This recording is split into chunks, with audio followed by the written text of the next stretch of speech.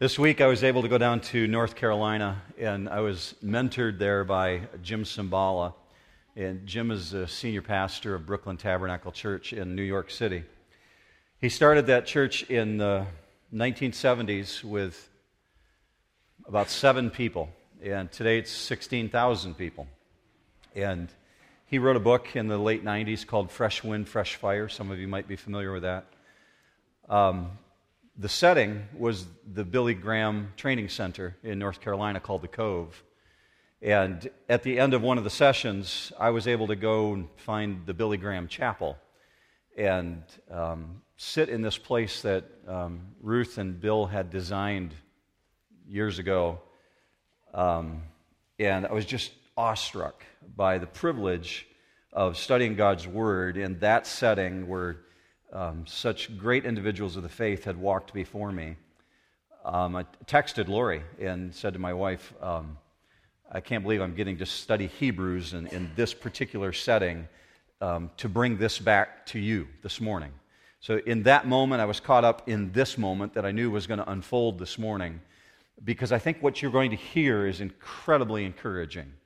We've seen some pretty hard stuff in our study of Hebrews, a lot of warnings, admonishments that are coming from this author, and there's some really great encouragement this morning you're going to see. But before we get there, I want to pray with you that God would just give us the eyes to see what He wants us to see. Would you bow with me in that way? Father, we come before you recognizing that everything that we're about to do would really have no meaning, none whatsoever, if it weren't for the activity of your Holy Spirit. And so in this moment, we ask that your Spirit would be our teacher, and that you would come alongside and you would show us what we need to see according to your purposes. It's in Jesus' name we pray. Amen. I start off with a question this morning, because I'm going to come back to this at the end of this teaching. What are you putting your hope in this morning? What do you personally have your hope in? Some of you are going to be tempted this afternoon. You're going to be tempted by some television ads. Some of you are going to be tempted to put your hope in a new set of golf clubs, as though that could improve your game. I'm just saying. Some of you are going to be tempted to put your hope in a new car.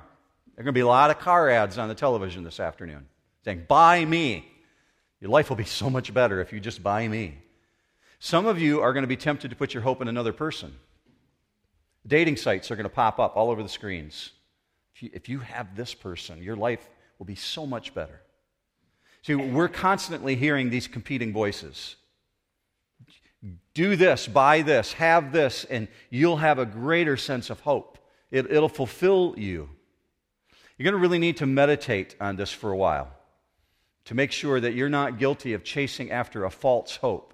What is your hope in this morning? And is it centered in what it needs to be centered in? You find in verse 9 where we left off last time, 2 weeks ago, before Mother's Day, that there was a change in tone. Look with me at Hebrews chapter 6 and verse 9. If you have your own Bible or the one in the pew rack, you can look up on the screen and see how he left off. This writer said, "In your case, beloved, we feel sure of better things, things pertaining to salvation." See, a slight shift. It's been all warnings, all admonishments, and now we see this word beloved for the first time in 6 chapters.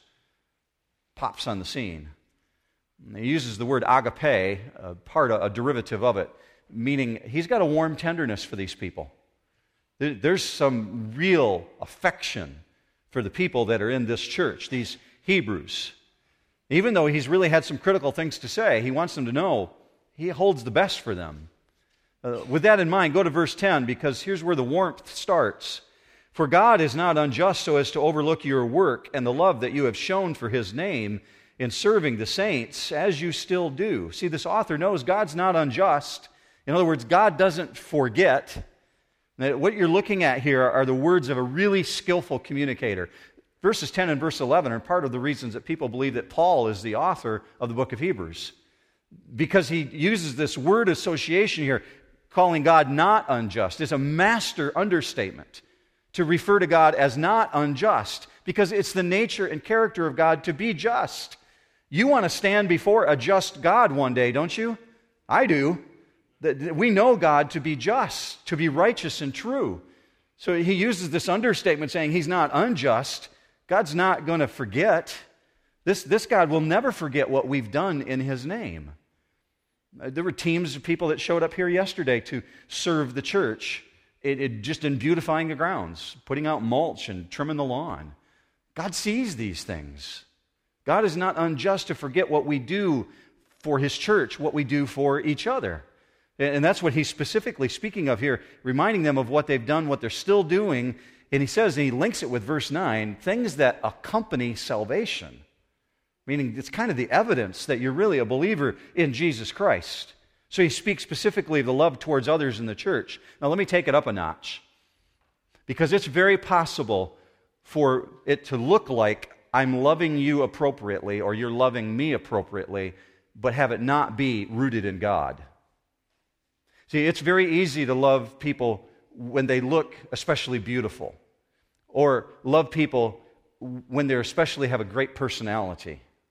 That necessarily can take place, but not always be rooted in God, because it's easy to love the lovable, but that doesn't mean it's stemming from God. However, contrast, when we love someone purely, just because they're loved of the Lord, meaning they belong to Jesus. When we love someone who's an EGR, you know what an EGR is? Someone who needs extra grace required. It's not unique to me. Rick Warren coined that years ago. There's EGRs in our world. You might even have one sitting next to you this morning. It might even be you. Don't be looking at the person next to you. Don't tell them they're an EGR. Extra grace required is necessary in the church because we don't always get along with each other. But he says you're loving on each other, and God doesn't miss that. And when we love on those, even the EGRs, then we really possess something that no hypocrite ever possessed, because they can't. See, we love each other that way because we belong to the same purpose, to the same kingdom. That's the things that he's talking about that are inseparably linked with salvation. See, those kind of things, they motivate you to pray for one another. Prayer request comes up on the prayer list. You're going to pray for somebody. Because it's really hard to pray for somebody you don't like, right? Is it just me? It is. It's hard to pray for somebody you don't like, but when you've got something in common goal, common purpose, common destiny, it's much easier to pray for that person. Or you're motivated to take meals to someone's house.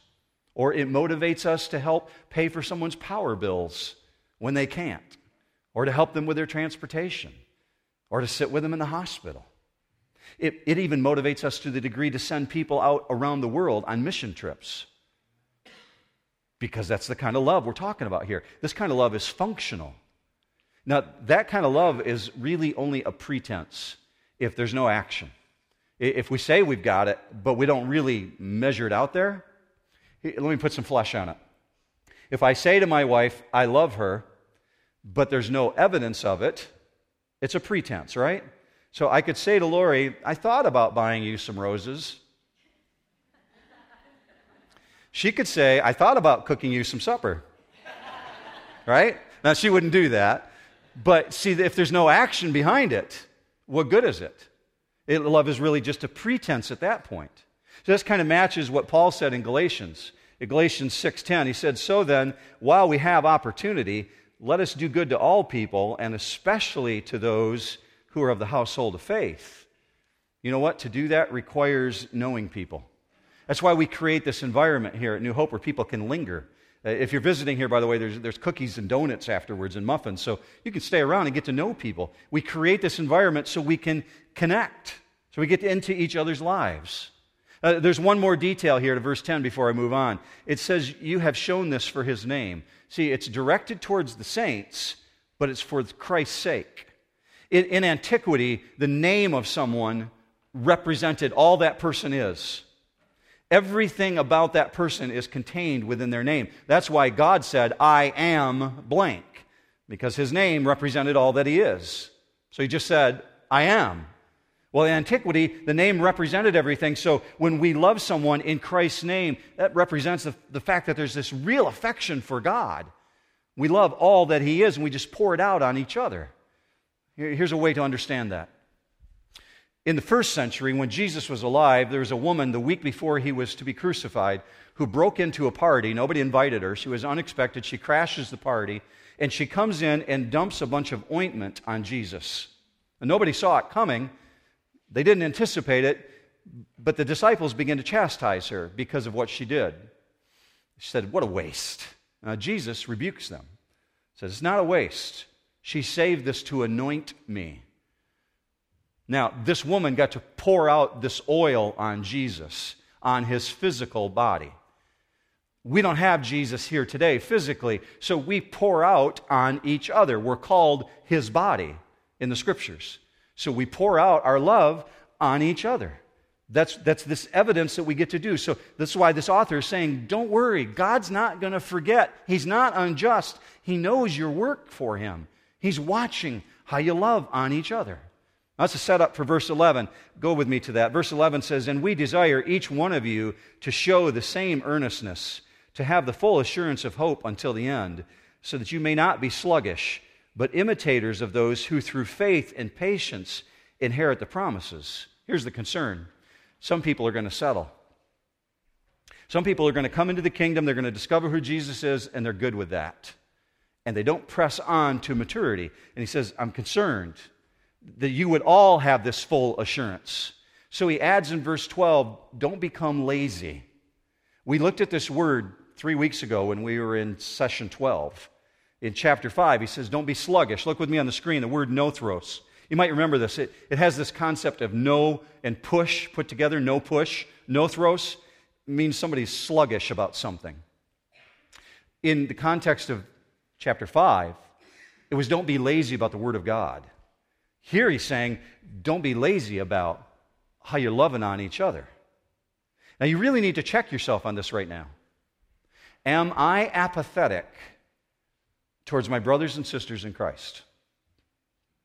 Do I just show up, how you doing, say the thing in the hallway, and then go out to my car? Or am I genuinely involving myself in the lives of people? So ask yourself this question, do I have this same problem? Here's why I ask it. I run into people on a regular basis who say to me, I don't know what's wrong, I just have no passion. I used to have passion for the things of God. I used to really want to get into His Word. I'm just feeling so, sluggish or dull about it. Well, there's a link. There's a reason that he linked this loving on the family of Christ with this concept of having the full assurance of hope. Look with me at verse 11. Very closely up on the screen, I put just that section, the full assurance of hope. Now, in the Bible, when you see the word hope used, it merely is representing a reality that has not yet unfolded. We use the word hope differently here in the English language. We use it almost like I wish something would happen. I hope the government will get its act together. Okay? You following me on that? It's a hope, it's a wish. But when we use it in biblical context, the word hope actually means a reality that has not yet been realized, a firm conviction of something that will happen in the future. That's the real biblical meaning of hope. And hope is absolutely crucial because nothing will grip us if it doesn't give us hope. So understand why he's linking these two together. Because full assurance can be used for the word confidence, and hope can be used for the word confidence. So he could have said the full confidence of confidence. He could have said that in the Greek language.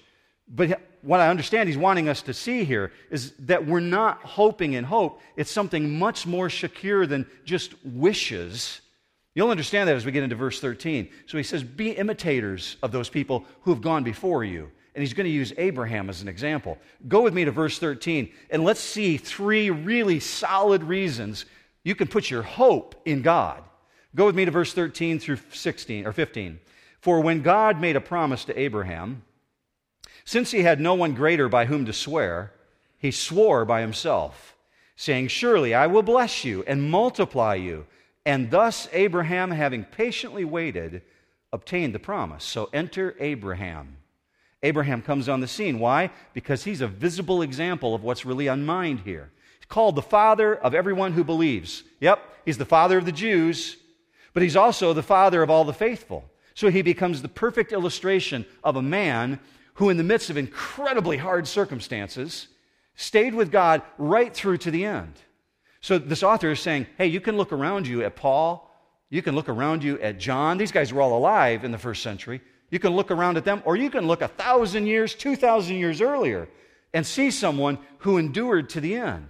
Why Abraham? Because he exhibited this high degree of patience. See, although he had God's promise, hear me on this. Although he had God's promise, he only had God's promise. The Bible didn't exist. He didn't even have a history. He lived in a nation full of pagan idol worshipers. He didn't even have a family that was rooted in God. No Bible, no family history, no national history whatsoever. So all he had was God's commitment to him. Was that enough for Abraham? You don't sound convinced. Was that enough? Yeah, absolutely. That was enough. Why? Because God is utterly reliable. So what God has promised, he's going to complete. So in the meantime, we wait. And we wait. And we wait. And we wait patiently. Because everything that God does, he does in his own timing, right? I really wish he was on Mark time. I bet you wish the same thing about yourself.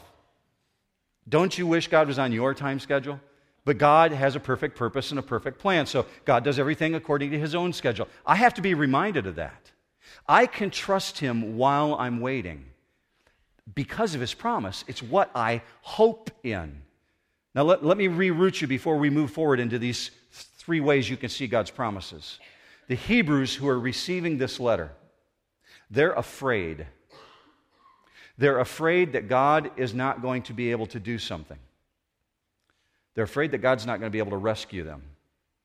When things turn really, really bad, they're afraid things are going to go so wrong, they're going to lose everything.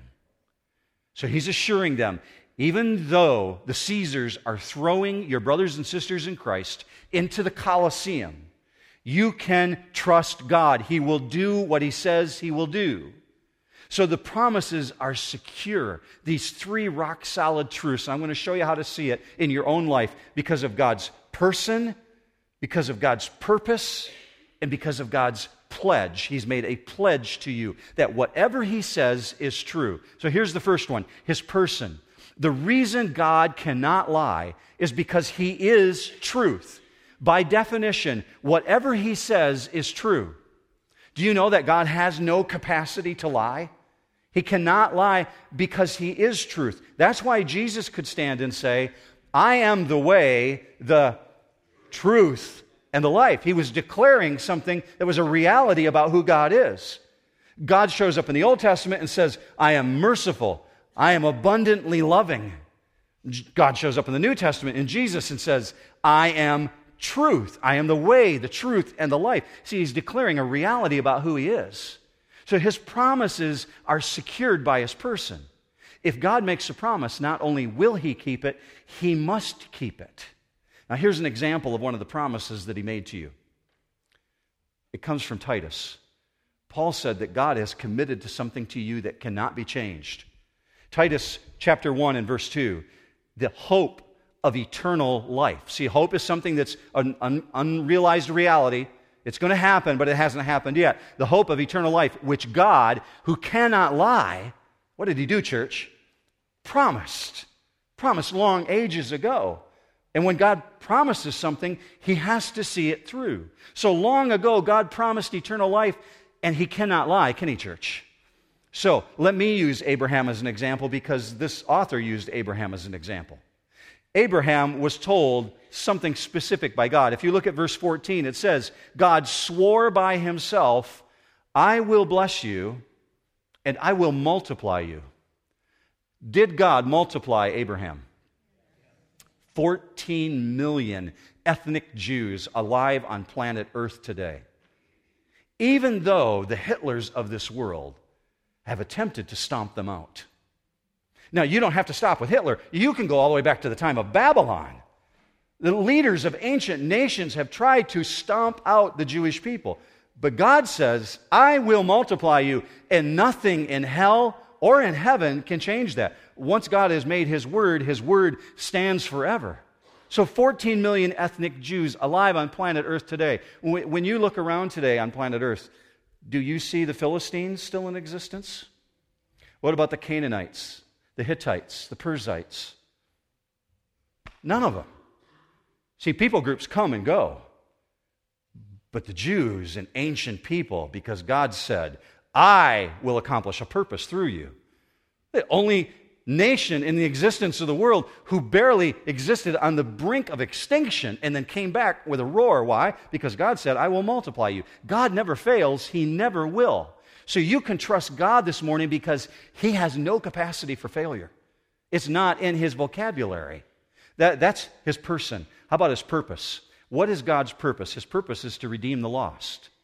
So He said to Abraham, surely I will bless you, I will surely multiply you. Why? Why did God multiply Abraham?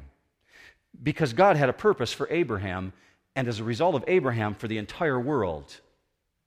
You may have never thought of this before, but Abraham did not say to God, will you bless the entire world through me?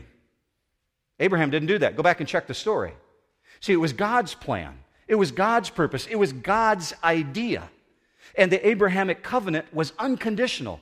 Abraham was really a spectator. He didn't even have to do anything. Just let God do what God was going to do. Now, he was incredibly obedient. And he was incredibly patient. That just amplifies what we think of him. But Abraham's covenant was unconditional. God did not tell Abraham he would be blessed if he met certain conditions. So God's promise guaranteed its own fulfillment. It's an incredible thought that God had a purpose. What was His purpose? Why did He bless Abraham? That the world through him might be blessed in Jesus Christ. That Jesus, after a long line of Jews, would arise on the scene, and the entire world would be blessed as a result of Abraham's blessing, revealing a Savior. The Jews were just a long line of witnesses revealing who God is. So we've got His person and we've got His purpose. Let's look at His pledge. Go with me to verse 16 through 18. Verse 16 says this, for people swear by something greater than themselves, and in all their disputes an oath is final for confirmation. So when God desired to show more convincingly to the heirs of the promise the unchangeable character of His purpose, He guaranteed it with an oath, so that by two unchangeable things in which it is impossible for God to lie, we who have fled for refuge might have strong encouragement to hold fast to the hope set before us. Now, people, it says in verse 16, swear by something greater. My wife landed jury duty. She's got to call in tonight sometime and see if she's got to go serve tomorrow on a jury. And if she goes into that courtroom setting, are you saying, oh no, I forgot right now? She's saying that. Oh wait, that's right, I got to do that. So if she goes into the courtroom setting, she's going to hear some very specific words that have to be repeated in every courtroom setting. On Inauguration Day here in the United States, as a president is sworn into office, you hear the exact same words. An individual has to put their hand on a Bible, they raise their hand, and they have to say, so help me God. Why do we do that? Because we invoke the greater over the lesser. And the author's point here is that we call on a greater to witness for the lesser, but there's none greater than God, so God had to swear by Himself. So help me. Do you notice that in the passage? He had to swear by Himself. I am the one who's going to back this up. So that's His pledge. Now, here's the significance of the pledge. It was very common in the first century to make an oath by something. People were swearing all the time a commitment by the high priest or by the altar in heaven or by God on His throne. I commit to. And Jesus shows up, and in Matthew chapter 5, you see Him saying to people, hey, stop swearing. I don't mean taking God's name in vain. He said, stop swearing by heaven or by hell. You can't change anything. Just let your yes be yes and your no be no.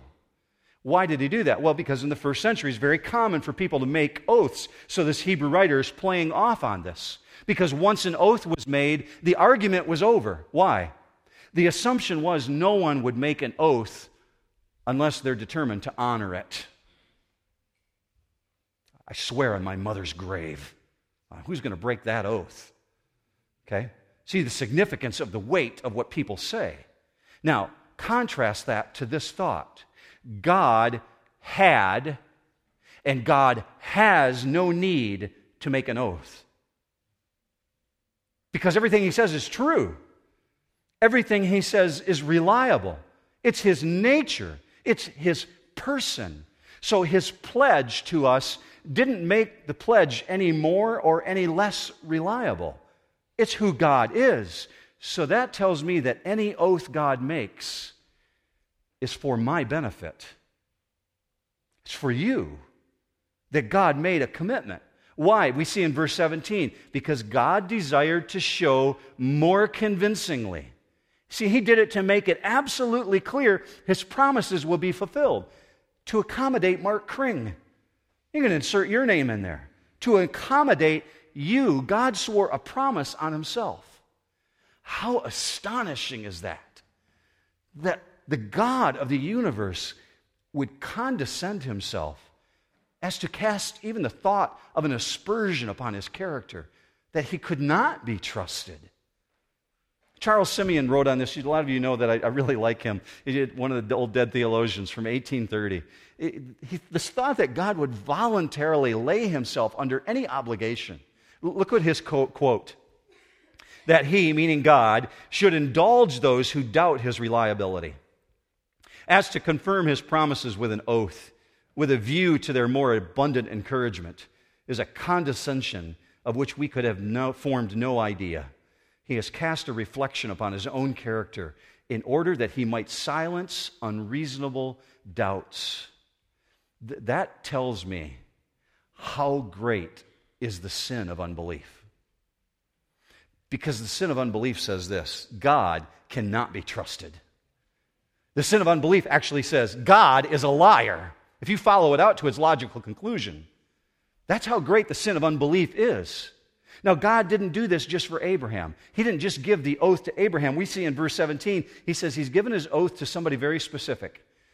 The heirs of his promise. Who is that, church? Yeah, absolutely. Us. You could say, that's me. I am the heir. Did you know that you're the heir of Abraham? Look with me on the screen, Galatians 3:7. It says, know then that it is those of the faith who are the sons of Abraham. Those of the faith, that's you.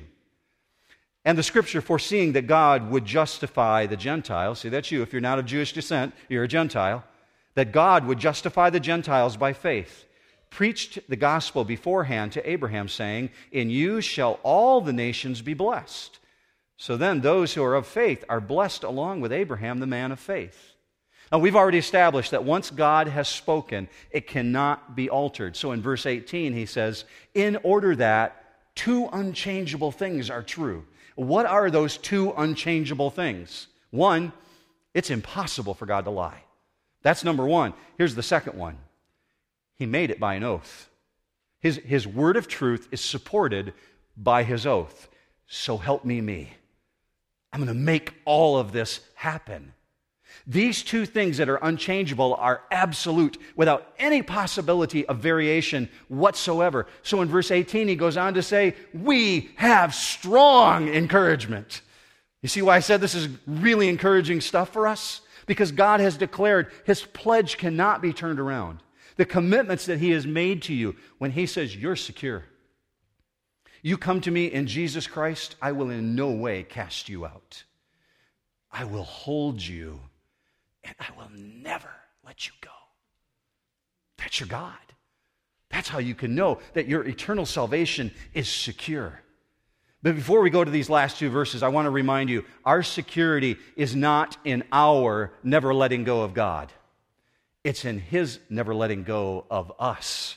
And that really comes out in verses 19 and 20. It says this in verse 19, we have this as a sure and steadfast anchor of the soul, a hope that enters into the inner place behind the curtain, where Jesus has gone as a forerunner on our behalf, having become a high priest forever after the order of Melchizedek. This author is brilliant. Before I get off on a rabbit trail, what you're seeing here is him bringing the sum total to his person, his purpose, and his pledge, and he's laying a fourth one in there for us to see, his priest. But I didn't really want to tie his priest into those other three because Jesus is a standalone. So we'll come back to that next week in chapter 7, this high priest. But verse 19, let's really understand this thought. A sure and steadfast anchor. Some of you know that I love to go to northern Michigan, especially on the northwest side, where these harbor towns exist. I was raised in a harbor town on the west coast of Michigan. And so any chance I get to go back to some of those harbor towns, I love. You think of Sutton's Bay, this beautiful location where there's this very calm, tranquil setting of water, where hundreds of years ago ships came in to drop anchor because it was a safe place. Well, all over northern Michigan, there's these little harbor towns with these names that reflect the heritage that's known by their quality. Harbor Springs, Good Harbor. Those places were important to people at that time because they knew it was safety from the storms. If you've been out on the sea in the midst of a storm, you're worn out. And you want to know, as a traveler, you can put your anchor in a safe place. Well, this author is saying our anchor is in the safest place of all. It's in the inner sanctuary. It's in the Holy of Holies. Who dwells there, church? God. You don't say it like a question mark. Yeah, God. God. God is in the Holy of Holies. He's behind the veil. Jesus entered there with our anchor, and we're told it's in a point that cannot be shaken loose. And so there's this really interesting play on words in verse 20, where he says Jesus has gone as a forerunner. Do you see that in that passage there? And maybe in your Bible, it says it a little bit different, that maybe he went in advance of us. But in the Greek language, it's the exact same word. And this word that's used here, I think it's in your notes this morning, but it literally is this image in mind of a harbor and a sailor on a boat. So picture a big 7-mast schooner that pulls into a harbor, and it's got a crew of 100 guys on board, but it needs to drop its anchor in a place that's secure. And so they always chose a forerunner. A group of individuals who would get into a smaller boat off from the big boat, and they would take the anchor from the very large boat with them, lower it down into the small boat, and they would row, and all the time they're looking at the surface, looking below the water for a place where they could drop anchor so that it would be secure. It would be embedded. See, Jesus is our forerunner. The same word is used here. And he's taken this anchor to this point that you can cling to tenaciously into the very throne room of God. Is there a greater anchor point in any place than God's throne? The Holy of Holies. God has gone as your forerunner. But here's an important part of this anchor thought. It's not here, but I'm just going to expand on it for just a moment. The anchor is only as secure as where it lands, but what it's tied to on the opposite end. Is that right? Both ends of the chain have to be secure. Many people have the thought of, well, I know that anchor is in God's throne, but man, have I got to hang on tight to that chain. Well, the truth of Scripture is God's got both ends of the chain, church. He's got His Holy Spirit indwelling you. We're told that the Holy Spirit was given to us as a pledge, a seal, a covenant promise from God, that nothing can be changed. So Jesus holds both ends of the chain. He indwells you, and the anchor is located in God's throne, who made a promise, and that God who cannot lie. See, if it was totally dependent upon us and how well we hang on to the chain, we'd be in trouble, wouldn't we? Because there's a lot of things that try and rip our hands from that chain and make us feel like we're not secure. There's a lot of storms that come your way. Some of you are in the midst of them right now. And you've got to be reminded, God's got you on both sides. He's hemmed you in. And Scripture says there's no shadow of turning with Him. He does not change. So verse 20 ends with, He did this on our behalf. See, Jesus did this for us personally. He entered the veil. What goes on behind the veil? We know this in Jewish tradition, just from this imagery here. When the high priest went behind the veil into the Holy of Holies, that's the place where the atonement blood was sprinkled out. The sacrificial blood spread out on the altar. What a powerful image. Jesus spread his own blood for us in the Holy of Holies, and he dropped anchor. See, God's integrity is the real theme of Hebrews, church. God's integrity is the real theme of Hebrews 6:11 through 20, because this writer is asking this question: can you trust God? What's your hope in this morning? Do you trust God no matter what? Because every promise he makes is secured by his character. So do you trust your life to God this morning? And when you grasp this, it will revolutionize your life. No matter where you go, no matter what you do, God is with you. He will not let you go. He's got your back. So you go into the hallways at school, students, and you can speak much more confidently about your God. You go into the workplace, you go into the lunchroom, you go into the marketplace. You're going to talk a lot bolder when you grasp this, when you understand God intends for you to know that you're secure in Him.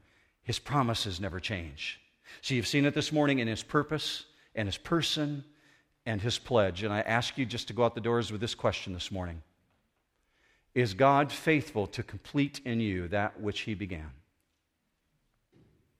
Will He complete it? I see the nodding of heads, so I'm thinking you're with me on this page. In short, there is security with God. I've wrested that issue myself. So what do you place your hope in this morning? Some of what can be measured by the reality of your walk can be on how we love each other, and I'm going to give you a chance to do that in just a minute. But I'm going to pray for you, and before you reach for your car keys, let me give you a last-minute instruction, okay? So let's pray together first. Father, I thank you that in your knowledge and in your wisdom, you moved in the hearts of these individuals to be here this morning. No one here had to be here. Some people probably came out of a sense of obligation. But by and large, Father, we're here because we chose to be here.